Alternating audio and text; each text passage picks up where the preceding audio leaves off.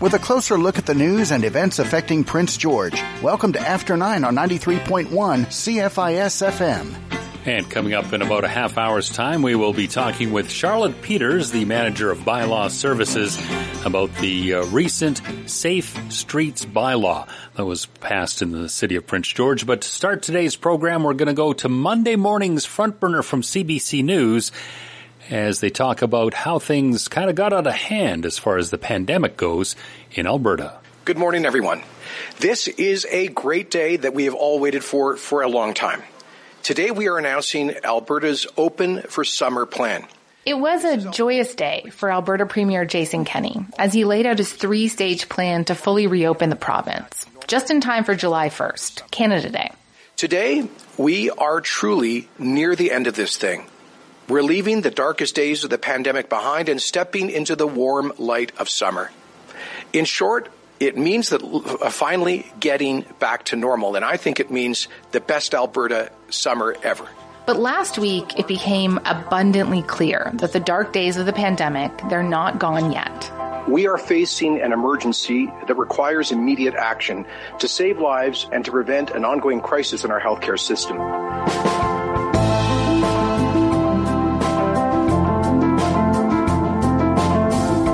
Last week, Kenney laid out the dire situation to Albertans. The virus is spreading even more rapidly than their model's highest projections, and the province may run out of staffed ICU beds in mere days.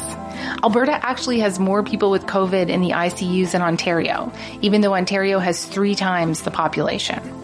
Today, the path of Alberta's fourth wave. What took Jason Kenney from heralding the best Alberta summer ever to delivering a crisis in the province's hospitals by the fall? My colleague Carolyn Dunn in Calgary is here to walk us through it.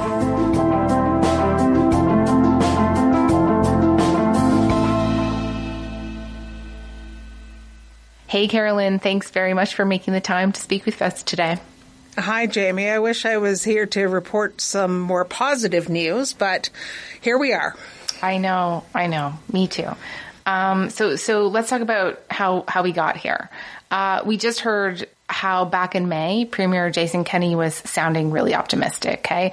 Really hopeful about his 3-stage plan to reopen Alberta. And by July 1st, stage 3 had arrived. And when stage 3 came, what were Albertans allowed to do at that point? Like, what were the rules / COVID-19 restrictions in stage 3? Well, not many rules at all. It was basically a return to normal. Almost all of the restrictions had been dropped.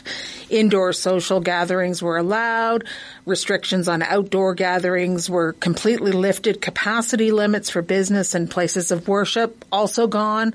Laws mandating masks were rescinded, except for in the healthcare settings and on public transit. You still had to wear a mask. But other than that, it was basically returned to pre-pandemic normal. How did you react to that at the time as a journalist, that announcement?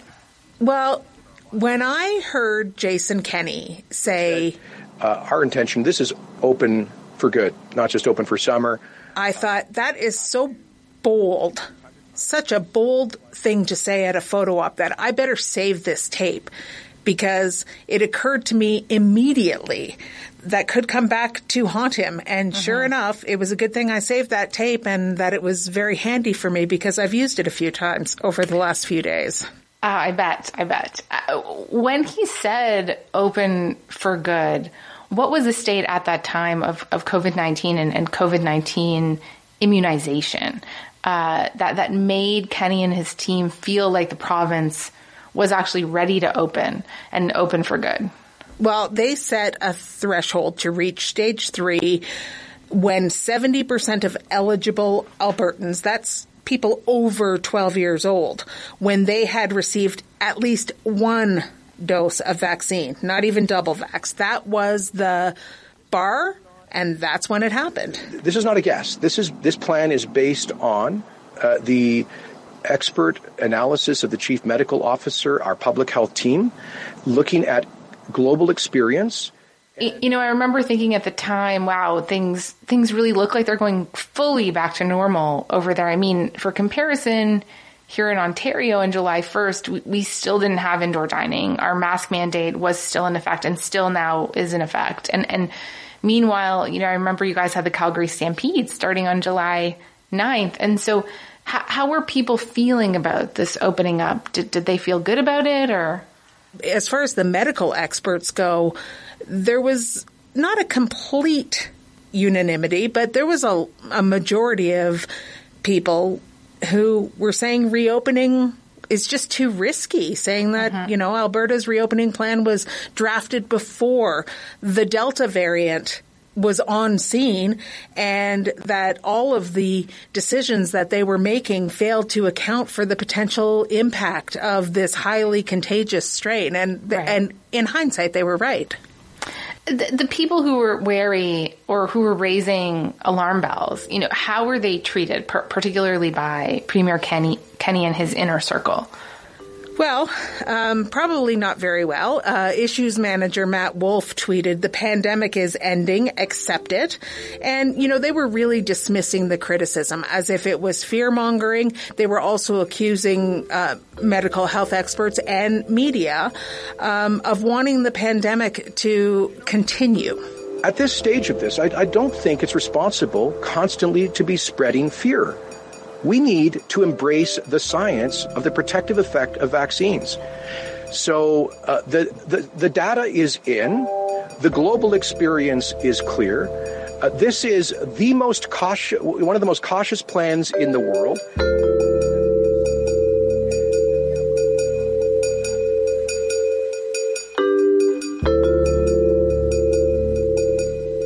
So I think this brings us now to like the end of July, beginning of August. And at the end of July, as it starts to become possible to observe what the effect of the reopening is, just talk to me about what started to happen with COVID-19 case counts in Alberta. Well, as soon as the data catches up to the reality, the testing is always delayed. Everything is delayed in COVID. But cases are starting to creep up. But we know with any of the COVID variants, they grow exponentially. And Delta is like coronavirus on crack. It's extremely transmissible. The experts are warning that the doubling rates just keep getting shorter. So the caseload is doubling in a shorter amount of time. And they were predicting exactly what we're seeing today.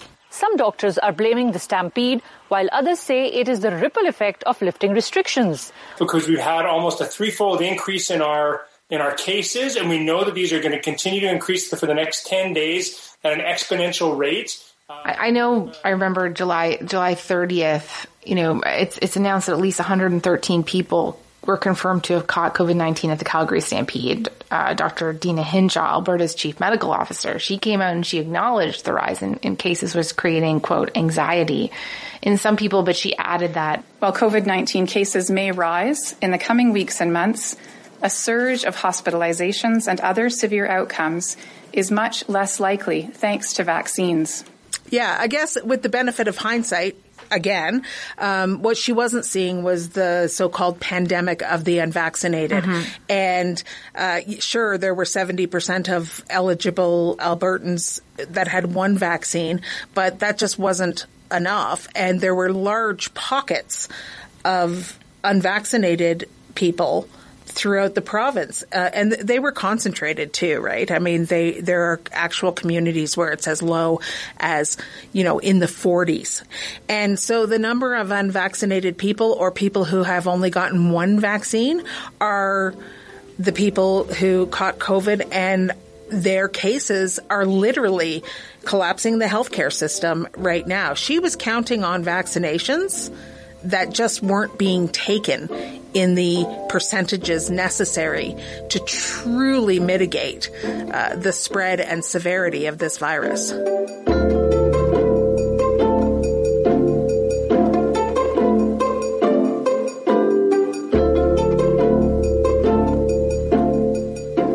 I want to talk to you about something else that happened at the end of July, and that was the announcement of an even further lifting of restrictions to come, right? And so tell me about that announcement. After the past 17 months of restrictions, I know this will likely feel like a dramatic shift for many.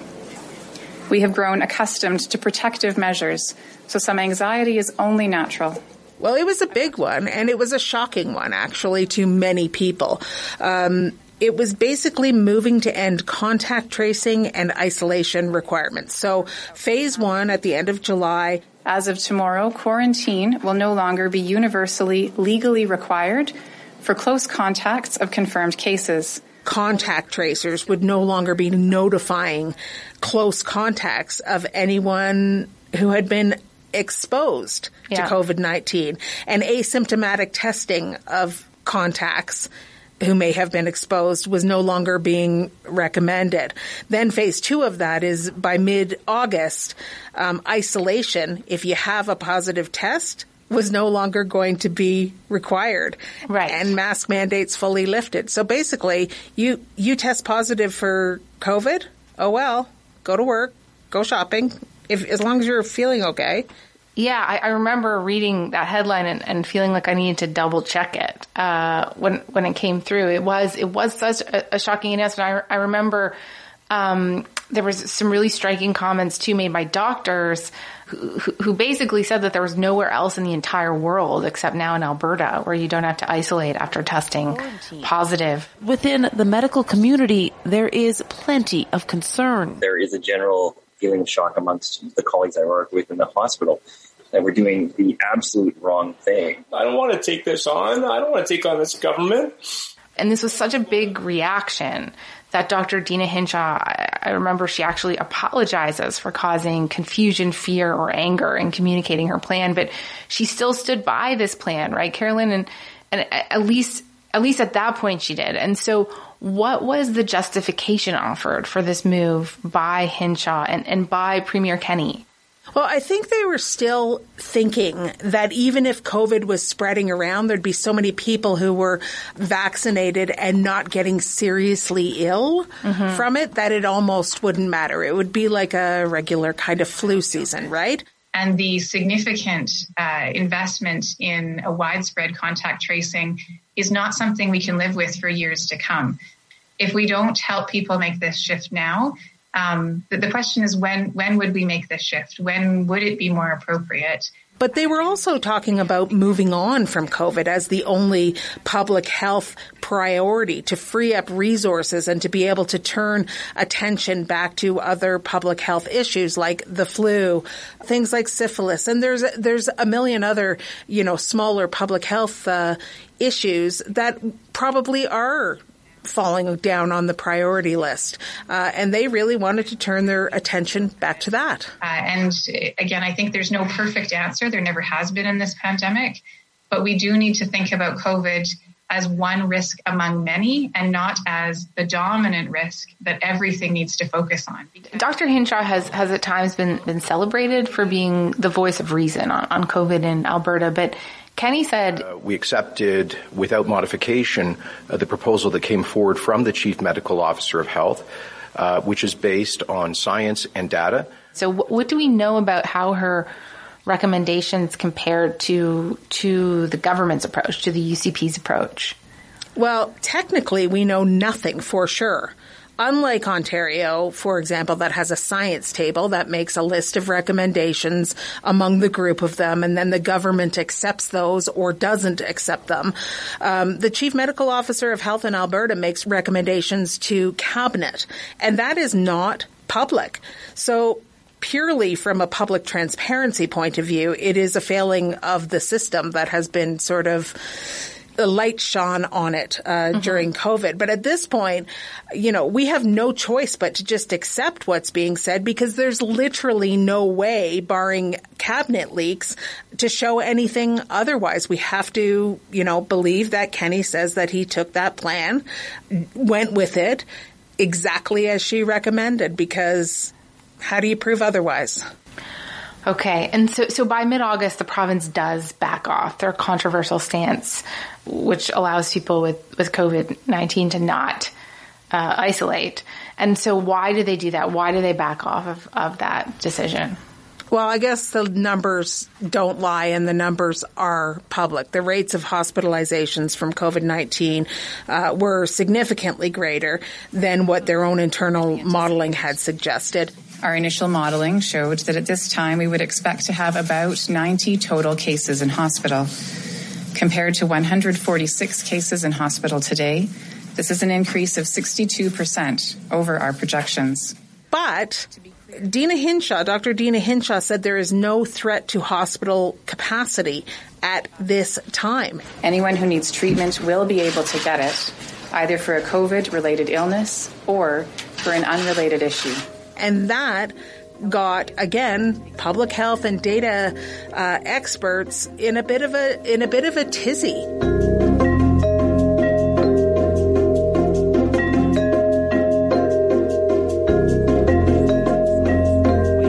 COVID cases and hospitalizations are again spiking in Alberta, but so far, no move to bring back restrictions. The Premier and his Chief Medical Officer of Health haven't spoken publicly in weeks. Where is Premier Kenney during this time as cases continue to go up? So that's a good question.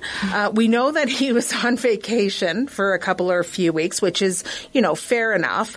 But his health minister and chief medical officer of health and virtually anyone who had any role in the pandemic was completely or virtually completely absent during this time.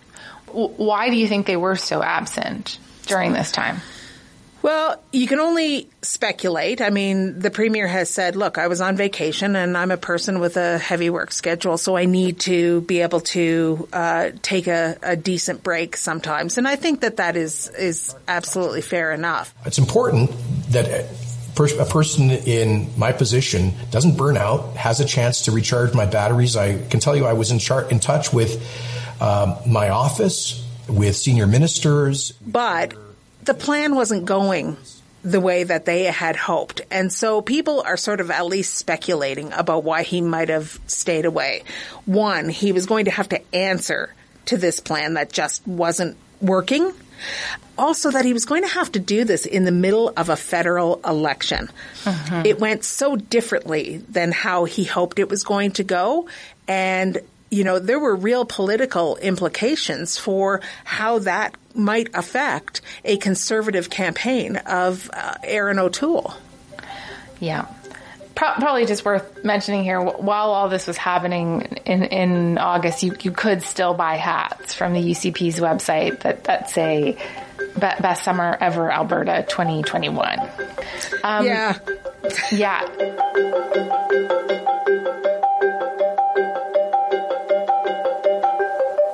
That is the first segment from Monday morning's Front Burner from CBC News. We'll have segment number 2 in a moment here on 93.1 CFIS FM. You're listening to After 9. Give your morning a boost with some sounds from above with Songs in the Chapel, Sunday mornings at 9 on 93.1 CFIS FM. Join me, Corey Walker, as I fill the airwaves with the sounds of heavenly gospel music. I feature a mixture of traditional country, bluegrass, southern, and block gospel, and even a little bit of worship and contemporary Christian music. An inspiring message from the Salvation Army's Heartbeat series is featured in every show. As Songs in the Chapel, Sunday mornings at 9, only here on 93.1 CFIS FM. Identify and develop your organization's internal capacity by taking Vantage Point's Life Cycles Self-Assessments Workshop. In this half-day program, you'll learn to diagnose your organization's life cycle stage, pinpoint your exact growing pains, and plan next steps for capacity development. Registration and full details are available through the calendar link under training at thevantagepoint.ca. Apply the organizational life cycle model to your organization with the Life Cycles Self-Assessment Workshop, Tuesday, October 5th from 9 to 1. Through thevantagepoint.ca. The YMCA of Northern BC is fundraising for a Tovertafel, a piece of healthcare technology made to improve the lives of adults with dementia through purposeful play. $15,000 is needed to bring this touch of magic to the residents of Simon Fraser Lodge. To help out, donate at nbc.ymca.ca, in person at the Prince George Family Y on Massey Drive, or by calling the Family Y at 250-562-9341. More information is available online at nbc.ymca.ca.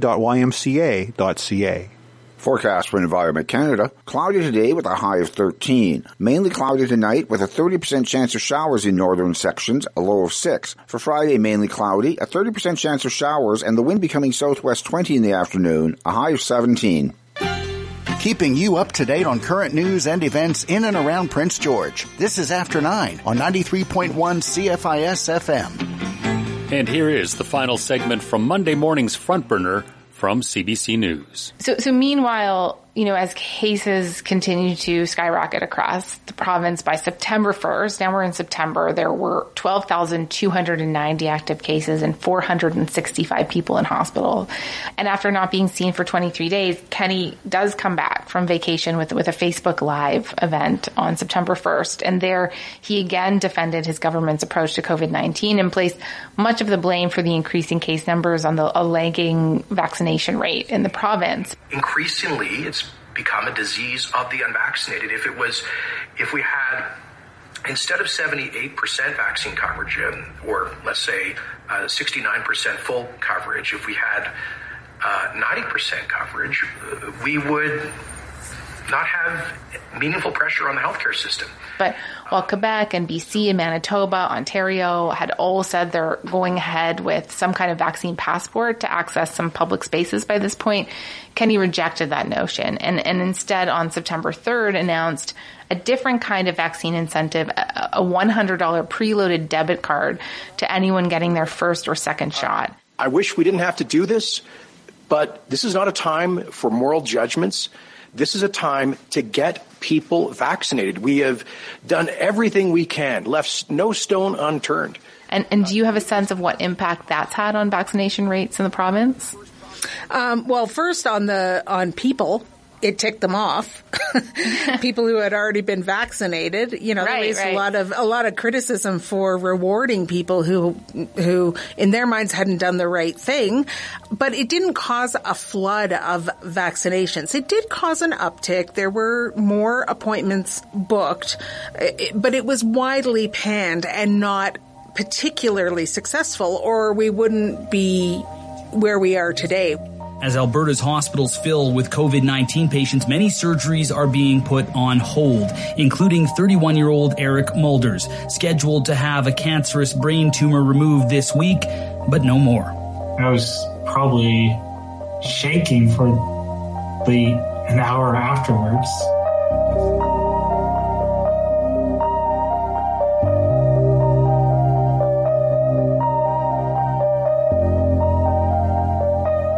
And that brings us to where we are today. Let's start with last week. We all wish we could simply turn the page and leave COVID in the past. But this disease is an invisible and ever-changing foe, and we have no choice but to face the grave threat of this fourth wave head-on.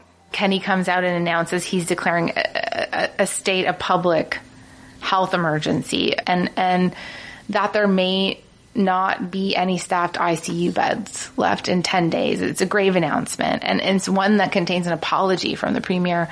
And can you tell me about that apology? Well, it was as close to remorse as we've seen from Jason Kenney about any of the pandemic handling. We believed that we could prudently move away from addressing COVID as a pandemic and towards an endemic. It is now clear that we were wrong, and for that, I apologize. However, in the same press conference, Kenny clarified that he wasn't actually apologizing for lifting public health measures in July. He thought that was the right thing to do. What he was apologizing for was just saying that they're open for good. Okay. We actually saw that case counts and even the Delta variant continued to stabilize and even come down through most of July. It's under a different name, but I know they also announced a vaccine passport program.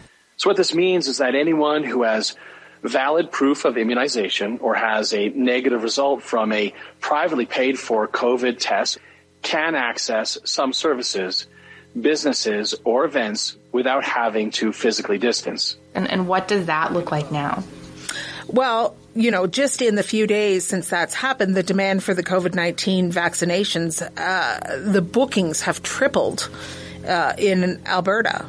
One thing to note, though, is that those people who are getting their first vaccines now are still getting that $100 gift card.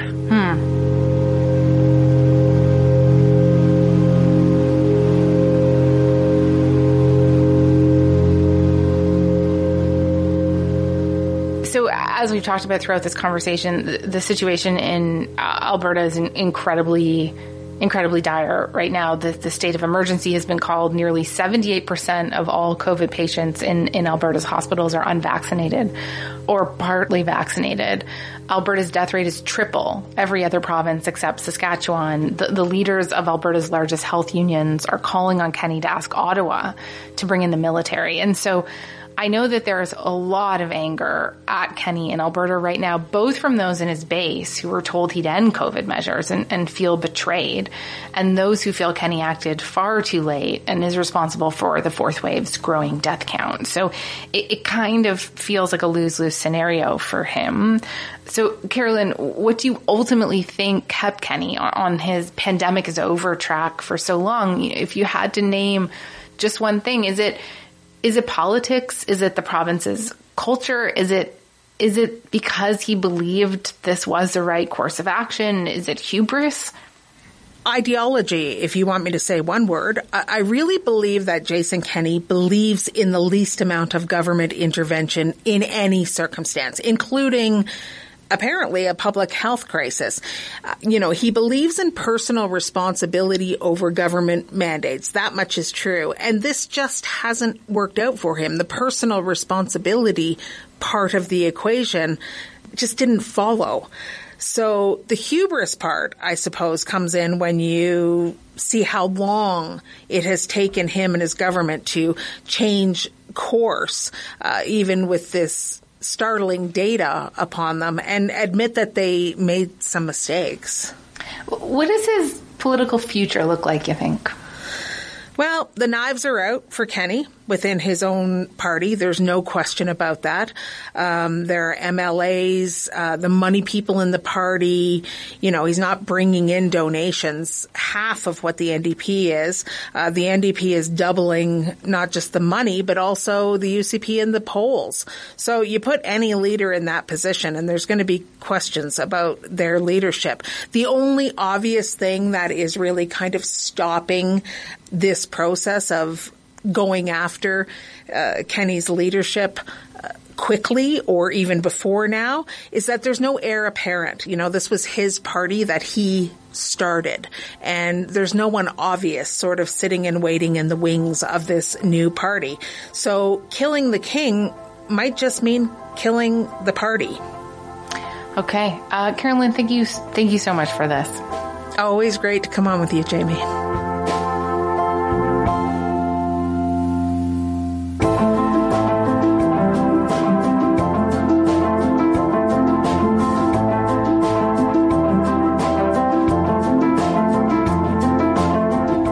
I'm Jamie Poisson. Thanks so much for listening to Front Burner. We'll talk to you tomorrow.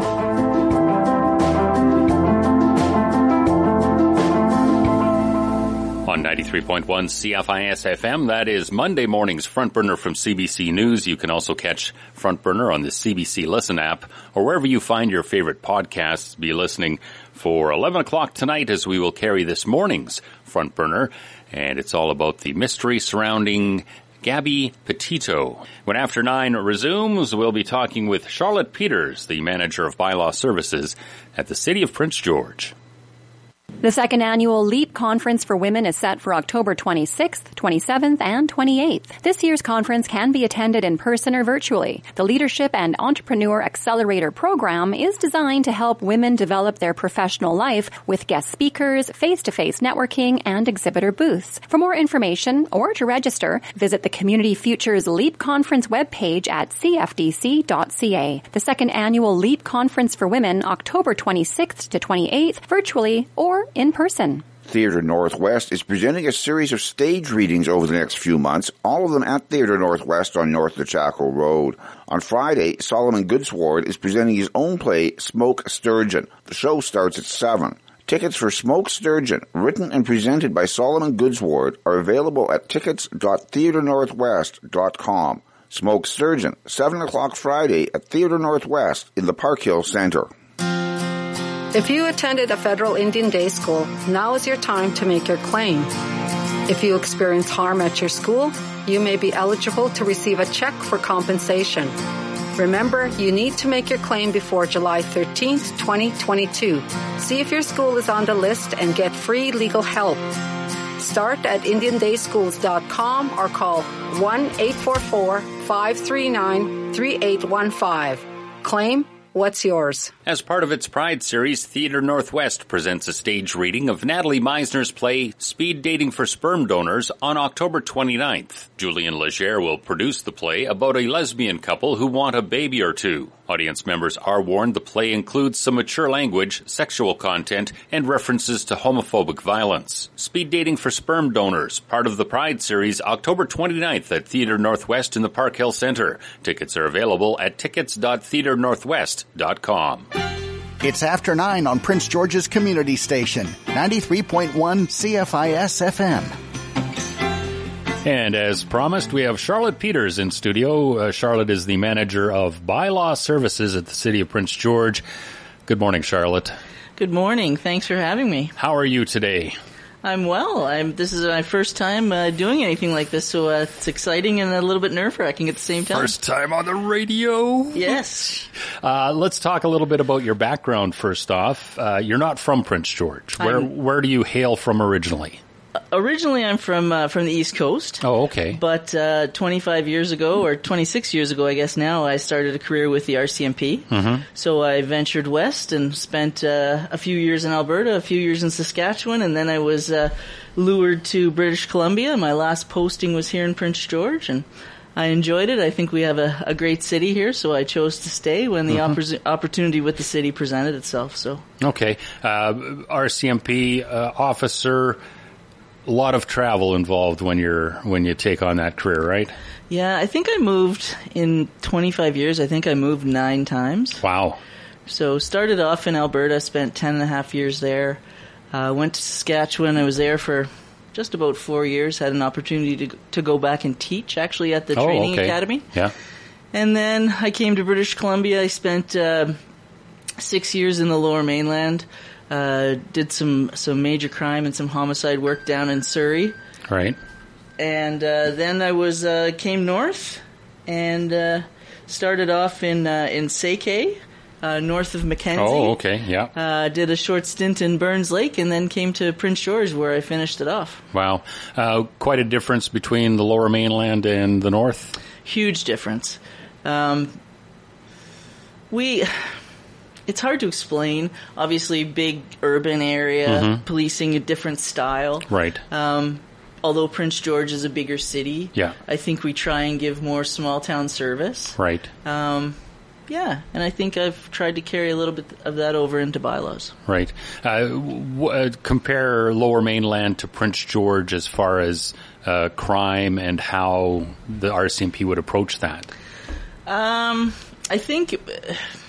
Like you say, more small-town service, so you get to know the individuals a little more. Is that sort of the case? Exactly. I mean, there's obviously very bigger numbers of criminal people in activity, the Lower Mainland. Yeah. We get sort of the overflow coming up here. Mm-hmm. We have I mean, it's hard to speak for policing now. I've been out of it for a year, but I can tell you there's a strong group of regulars in Prince George that are dealt with all the time. Whereas in the Lower Mainland, much more transient, much larger population of people who are involved in crime. They have a lot more officers down there as well, a lot more specialized sections. Up here, basically, we're dealing with a detachment. And so, yeah, it's busy for them, but I mean, they have 6 big detachments down in the Lower Mainland. Right. So, yeah, so a lot more people fighting crime down there, but we're lucky because I think it's probably, proportional. Okay, you mentioned transient. Did 4 years as an officer in Prince George, did you see that there was a constant flow of people into Prince George from the surrounding areas? Is that... Well, I think with Prince George, we're sort of a hub city for the north. The northern part of Prince George, or for the RCMP, they refer to it as the Northern District. Mm-hmm. but we cover 73% of the province in area. We have a lot of areas where, like Seike, for example, the first community that I worked in when I was in the north, they don't have a lot of services. So when people require services, they come out to an area like Prince George, and I think a lot of people, some will choose to stay. Yeah. They'll say, hey, life is really good in Prince George. I can access X, I can access Y, and I can access Z. So why wouldn't I want to stay around? Stick around, exactly. Yeah. So does that lead into the homeless issue that we have been dealing with? I think, unfortunately, it has. A lot of people attribute sort of the start of our issues to the Williams Lake fires. I don't necessarily believe that that's the only thing. I think, word of a good thing tends to spread. Yeah. So like I say, I think people realize the good services that we have here in Prince George, and I think that's a real drawing card for people who unfortunately are experiencing mental health issues, addiction issues, and just straight up poverty. Okay, so we've segued into the homeless, and one of the reasons we brought you in, this is part 3 of a series we've done so far, or we are doing, on the homeless situation and the new Safe Street bylaw. So what we'll do is we'll take a quick break, and when we come back, we'll talk a little bit more specifically about the bylaw and what that is and what we're going to be doing going forward. You're listening to After 9 on 93.1 CFIS FM. If you've ever wondered how railway tracks are maintained or what happens if there's an accident, Derailed, Keeping the Click-Clack on the Tracks, is waiting for you. Currently on display at the Railway and Forestry Museum, Derailed will immerse you in the experiences of auxiliary railway crews ready at a moment's notice to respond to a cleanup call. Derailed, Keeping the Click-Clack on the Tracks is on through October 7th at the Railway and Forestry Museum on River Road next to Cottonwood Island Park. On now at Two Rivers Gallery, The Wilderness of Mears. This stunning exhibit explores a fictional narrative located around Monument 83, a lookout point on the Canada-U.S. border. Using video, sculpture, and drawing, Keith Langergraber forms the story of a fire spotter who, isolated at his post, starts to lose his grasp on reality. Open from 10 to 5 Monday through Saturday until 9 on Thursday, and from noon to 5 Sunday, The Wilderness of Mears is on through October 3rd at Two Rivers Gallery, where creativity flows in the Canada Games Plaza. September 30th is National Day for Truth and Reconciliation. The City of Prince George will be observing this important occasion each year with staff entitled to federal and provincial statutory holidays receiving the day off. City Hall and Massich Place Stadium will be closed, as will the Aquatic Center for annual regular maintenance. Other civic facilities such as CN Center will be open for regular hours, and garbage collection will take place as previously scheduled. The city's after-hours service will also be available. Forecast for Environment Canada. Cloudy today with a high of 13. Mainly cloudy tonight with a 30% chance of showers in northern sections, a low of 6. For Friday, mainly cloudy, a 30% chance of showers, and the wind becoming southwest 20 in the afternoon, a high of 17. Featuring the people who make things happen in Prince George. You're listening to After 9 on 93.1 CFIS FM. And we're speaking this morning with Charlotte Peters, the Manager of Bylaw Services at the City of Prince George, about the new Safe Streets bylaw in particular. It's the third and final part of our 3-part series. And Charlotte, let's sort of go through the process of how this came about. You mentioned you've only been with the city for 1 year, so this kind of would have been on your plate right from day one then. Yeah, right from the get-go coming in, I knew that the challenges of downtown were going to be, sort of at the forefront of some of the things we'd have to deal with. Right. So going forward, I spent a lot of time looking at what was happening, taking sort of complaints from various individuals, people sort of entrenched in the homeless situation, social agencies, downtown businesses, and people outside of the downtown who perhaps just wanted to enjoy it sort of with their family. So lots of different perspectives and lots of thought went into this. It was written by a lawyer who's a municipal prosecutor who the city uses. So that's how it started. We decided in May, back in probably earlier than that, probably April, that we had to do something that was going to be visible, that would sort of show that yes, the city acknowledges what's going on, and we also recognize that yes, we have a population of individuals who are in the downtown who need a lot of help and a lot of assistance, and and we participate in that. Right. But we also have the rest of the city. Yeah. Who also, and so it becomes very precarious because you have to try and balance the needs of everyone, right? Right. And so that's what we tried to do. We've received a lot of sort of criticism for the Safe Streets, but I think perhaps some of the criticism comes from a lack of understanding of what the bylaw is all about. Okay. Because realistically, a lot of the things that are in the bylaw actually existed in other places throughout the bylaws. I'll give you an example in terms of the panhandling, say. Panhandling is actually entrenched in provincial legislation already, but provincial legislation can only be handled by the police. Okay, yeah. Bylaw officers can't do that. Right. So, and the police in Prince George, we talked about it prior to the break, they're fairly busy. Yeah. So we wanted to take a little bit of work off their plate, and that's something that we can deal with by way of this bylaw. Lots of people, we have some elderly people in town who are nervous to go to bank machines because there could be people sleeping in the bank machine and perhaps asking for money. Yeah. And that's a situation that we just can't have. So, Right. So this now gives us the ability to go and ask those people to move on and stop asking for money. But if we didn't have that in place, we couldn't do it. We would have no authority to do it. We look at our highways bylaw, and our highways bylaw already had in it that we couldn't obstruct sidewalks. So you look sometimes at the situation at 3rd and George, where we have people who are, getting ready to use the Northern Health safe injection site, and they're piling up their stuff and they're sitting on the sidewalk. Well, I mean, that's one of the main thoroughfares leading off to our courthouse. So we did have that authority in place that we could move people based on the highways bylaw. But what we wanted to do is we wanted to have one bylaw that everybody could see that was really succinct and would sort of cover everything, as opposed to having to search here and there and everywhere to find the authorities that we can use to do that, if that makes any sense. No, that makes sense.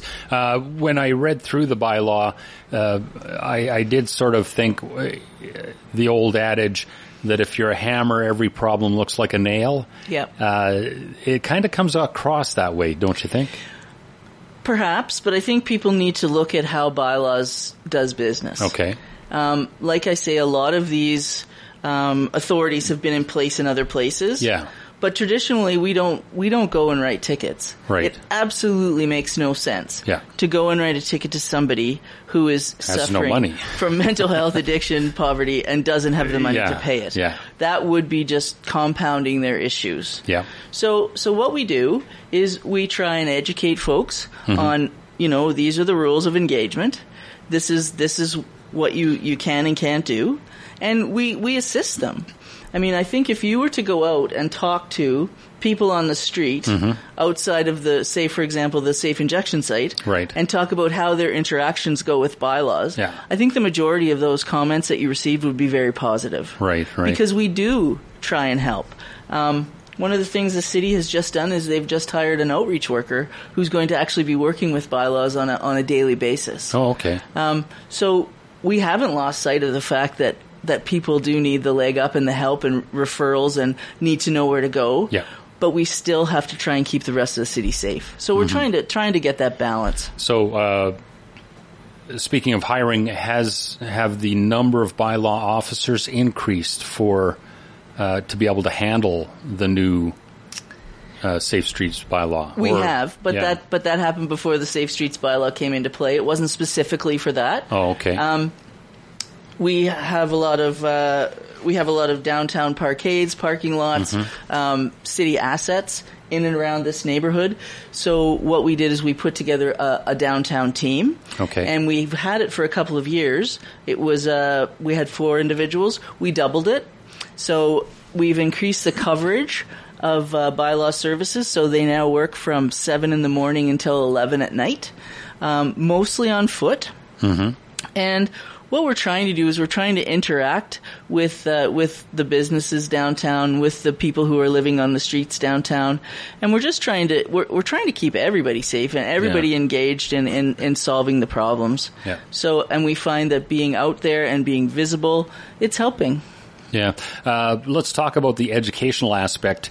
You mentioned the people on the street. A lot of them, it's a case of teaching them where they can go to get the services they need. What about just the average person, the average resident in Prince George? Is there an educational aspect to that as well? Or, you know? Well, and I think the important thing to remember is the Safe Streets bylaw is not we use it predominantly in downtown, but people need to remember that it's for the whole city. Right. So we're not targeting folks. Right. The rules apply to everyone equally across the city. So yes, I think there is an education piece for everyone. I think what bylaws tries to do is not only educate the folks who are committing these offenses, but by engaging with businesses and members of the public, we're also letting people know, hey, these folks are people. Yeah, yeah. And these folks are doing this because they have issue X, Y, and Z. So we're making people aware and trying to make people feel less fearful of these situations. So I guess from that perspective, this is an educational tool for everybody in the city of Prince George. Yeah. My thought was educating the general public in the fact that calling bylaw services isn't you being horrible to that person that's breaking the bylaw. It's getting them in touch with someone that can perhaps help them. That's exactly right, because in calling bylaw services and address or bringing our attention to perhaps somebody who's camping in a place outside of downtown, we may not have known about that because we're not there on a regular basis. So you're exactly right. We do go and we approach those folks and we do try and help them. Yeah. I know right now we're working very closely with BC Housing to try and get people registered and on the list to get housing when it becomes available. Right. And that's one of the biggest issues that we have going towards winter. Because the last thing anybody wants is to have people on the street, in minus 40. Yeah. So we're all participating in that. I don't even want to be on the street at minus 40. Nor do I. I just stay right inside all the time. Let's take a quick break, and when we come back, we'll talk a little bit about, you mentioned BC Housing. We'll talk a little bit about the project down on First Avenue when we return here on After 9. Engage Sport North wants to hear from you. Share your favorite way to be active along with a photo, and you could be featured on their social media page or next newsletter. Send your story and photo by email to admin@engagesportnorth.com or use the hashtag EngageSportNorth on Facebook and Instagram. Be sure to follow Engage Sport North on social media and check out their new website at EngageSportNorth.com. Engage Sport North, dedicated to advancing sport participation and excellence in the North. Advocate Life's Celebrate Life Gala is set for Monday, November 1st. This year's live event will feature guest speaker Dr. Anthony Levatino. Tables and table sponsorships are going quick, as it is shaping up to be one of their best galas yet. The Prince George venue will be announced as soon as it's confirmed. For full details or to sponsor a table, visit CelebrateLifeGala.ca. Advocate Life's Celebrate Life Gala, Monday, November 1st, live in Prince George. Presented by Ferris, the 23rd Annual Life Sciences BC Awards is Thursday, September 23rd. It's an opportunity to celebrate our province's many achievements, small wins, and big victories. A moment to recognize and honor those furthering life sciences research to benefit human and environmental health and well-being. Tickets are free, with registration available through lifesciencesbc.ca. The 23rd Annual Life Sciences BC Awards, Thursday, September 23rd, from 2 to 4:30 via Zoom. Two Rivers Gallery is extending their hours. The gallery is now back to pre-pandemic hours, open from 10 to 9 on Thursdays and Sundays from noon to 5. You can also look forward to plenty of new classes, workshops, and events for all ages in the coming months ahead. Two Rivers Gallery, open from 10 to 5 Monday through Friday until 9 on Thursday and from noon to 5 on Sunday. Two Rivers Gallery, where creativity flows in the Canada Games Plaza.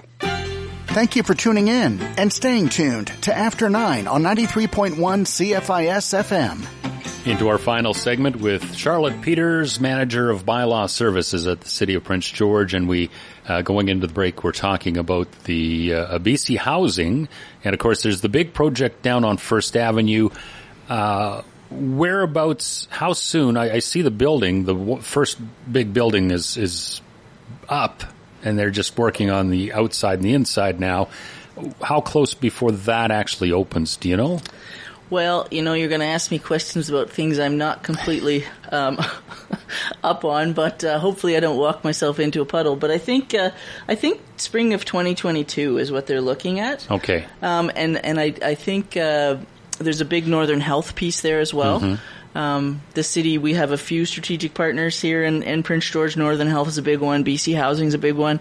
But yeah, I think supportive housing in the spring of 2022 is the goal for that project. Yeah, and it really is a team effort. You mentioned Northern Health. You mentioned BC Housing. You mentioned a list of people that it's going to be a bit of a waiting list, isn't it? Well, I'm not exactly sure what the numbers are in terms of availability Available there. Spots, yeah. Yeah, I want to say it's like somewhere between 50 and 100, but I imagine there will be a waiting list. Yeah. But I can tell you that even right now, BC Housing is really working hard to look for some other creative ways to get people, under a roof, right. Whether that be a shelter or an apartment or other, we've spent a lot of time this summer, working with these groups to try and find the reasons why people are on the streets. Right. What are the barriers, and how can we overcome those barriers? Right. We've had some very valuable meetings at the Community Safety Hub over the course of the summer, meeting with all the agencies around the table to share that information and think of ways that we can overcome those barriers. So, and that's the information that we have BC Housing working with now. Right. So. Now, when you say barriers, what exactly does that? What are the barriers that you run into a lot? We have a lot of folks on the street who are perhaps in a couple situation. Okay. And maybe a shelter isn't appropriate for them. Perhaps they have a pet that can't go into a shelter. Mm-hmm. Perhaps they're involved in active addiction, and some of these shelters have rules right. In relation to that. And I think we also need to look in residential schools. Trauma over multi-generational trauma. A lot of people are reminded of people who have gone before them, and they think of a shelter, similar sort of, the beds are all lined up. Right. And maybe they just can't bring themselves to go in. Yeah.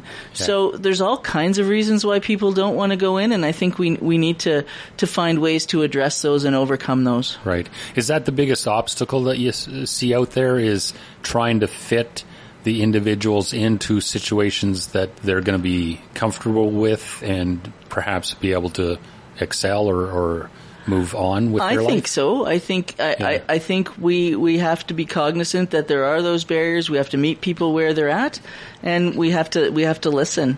And I think we've done a pretty good job of that so far, but it has to continue. Okay. So when someone reads the Safe Street bylaw, that really is sort of the end. That's sort of there, kind of as a last ditch. We've tried everything else, but this is what we need to follow through with. And with the bylaw, we do try everything. I mean, people are very, very concerned about the fining aspect. Yeah. The fining aspect is the last thing that we want to do. Yeah.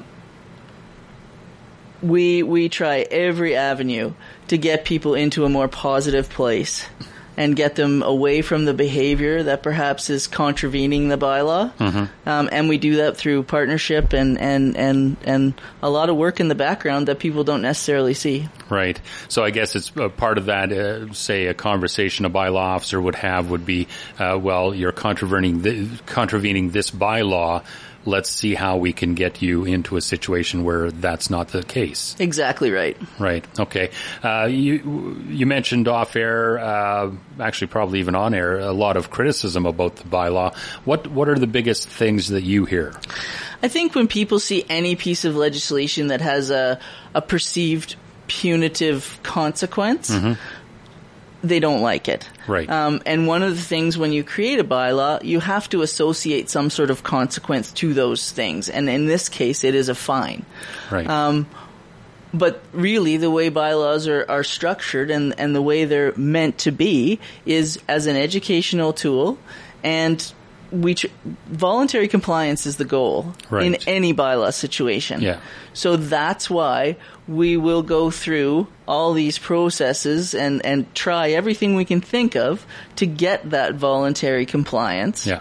But if it gets to a point where, there is somebody who just will not listen, then it does get to that fining point. Right. But I don't anticipate with the way we're working in the downtown with our partners that we will get there. Yeah. One thing that I've been told about bylaw services is that it's very much a complaints-driven department. It is complaints-driven, yes. Is that the same situation for the downtown homeless issue, or is there maybe a more proactive approach? There is a more proactive approach in that we are doing the foot patrols. Right. And so the guys who are walking and gals who are walking around with the downtown team, if they see somebody who's doing something that's completely out of order and is going to cause a problem for a business or for other individuals, then they'll try and remedy that situation without a complaint. Ahead of time. Yeah. Exactly. Right. Okay.